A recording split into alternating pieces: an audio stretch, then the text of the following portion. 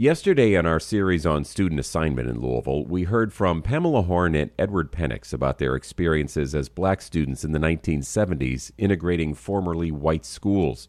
Today, WFPL's Jess Clark finds out whether they think JCPS integration was a success. Let's go back again to September, the beginning of the school year in 1975. If you've lived in Louisville for a while, you may recognize this opening music for the Hunter Rowland Report on WHAS 11, called News 11 back then. Good evening. School attendance climbed again today in Jefferson County. 3/4 of the total projected enrollment showed up for class today. It had been about a week since the first day of integration, or busing, and white parents who had kept their kids out of school in protest were starting to send them back. But some protesters continued to attack the buses, and there were racist rumors at multiple schools that black male students were raping white female students. It wasn't true. News 11 sent reporter Phyllis Knight to set the record straight at Ballard High School. We talked to the principal, Pat Crawford. He told us what happened. In this news clip, Knight is interviewing Crawford in front of a school bus. He's a white man with a big handlebar mustache, very 70s. He says there was a behavior incident involving a black male student and a white female student, but there was no rape.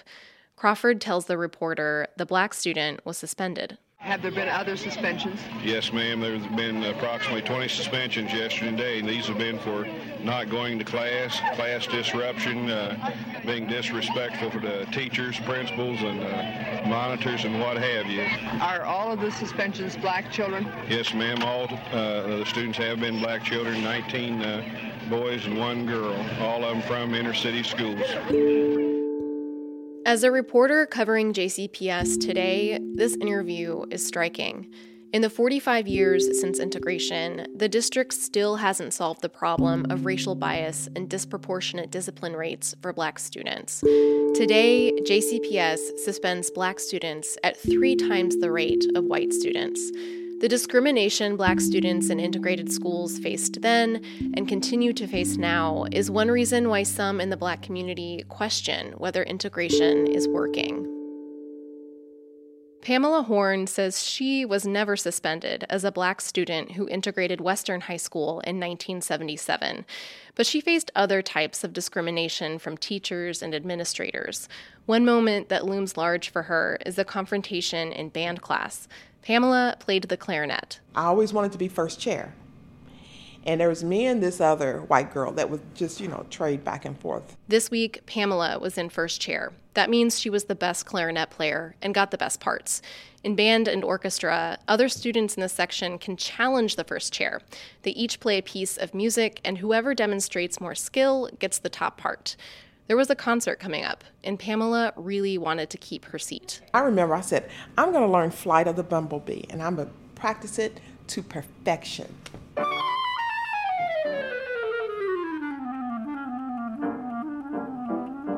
So I went to my little shotgun house on Kirby Avenue, and I practiced and I practiced. When the challenge came, Pamela played perfectly.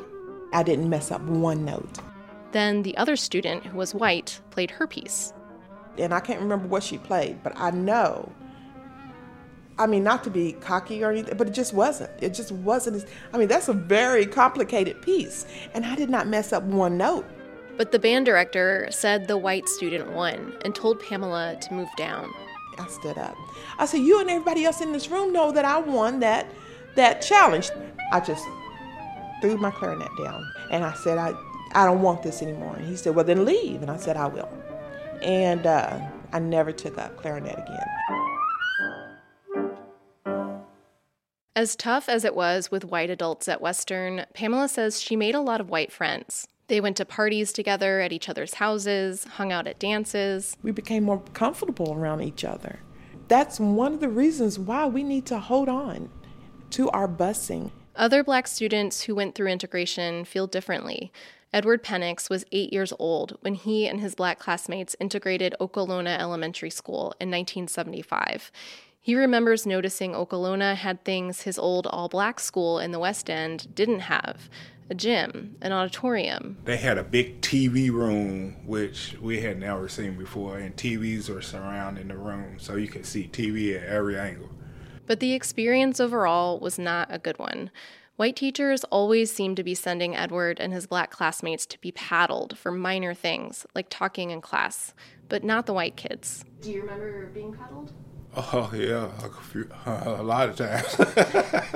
A lot of times. After his experience at Okolona, Edward decided he never wanted to go to school in the suburbs again.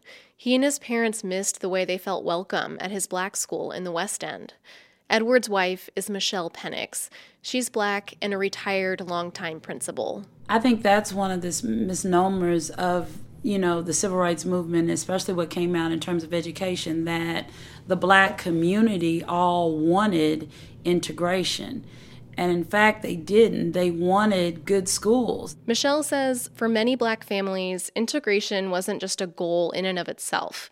For Black parents, integration was really a tool for redistribution of resources, for getting the same facilities and textbooks and technology that white kids were getting. I think now there's this awakening that after, 60 years of forced busing integration, it hasn't paid off. Michelle points to the huge gaps in achievement between white and Black students and the discrimination Black students continue to face at school. Research shows integration does narrow the achievement gap, but it hasn't solved it. Asked about JCPS's new student assignment plan, which would allow students to stay in the West End, both Edward and Pamela Horn have complicated feelings. My fear is that, it might start off great, but will it end up deteriorating depending on how much taxes can be devoted to that school to keep it up, or, will the resources remain? If the schools are equal, I'm cool with it. Stay. I mean, it would be best. But if the schools are not equal, then, you got to go to a school that you're going to get the most out of it. In other words, we're taking up the question that the Supreme Court took up in Brown versus the Board of Education in 1954. Can separate ever be equal? More tomorrow. I'm Jess Clark in Louisville.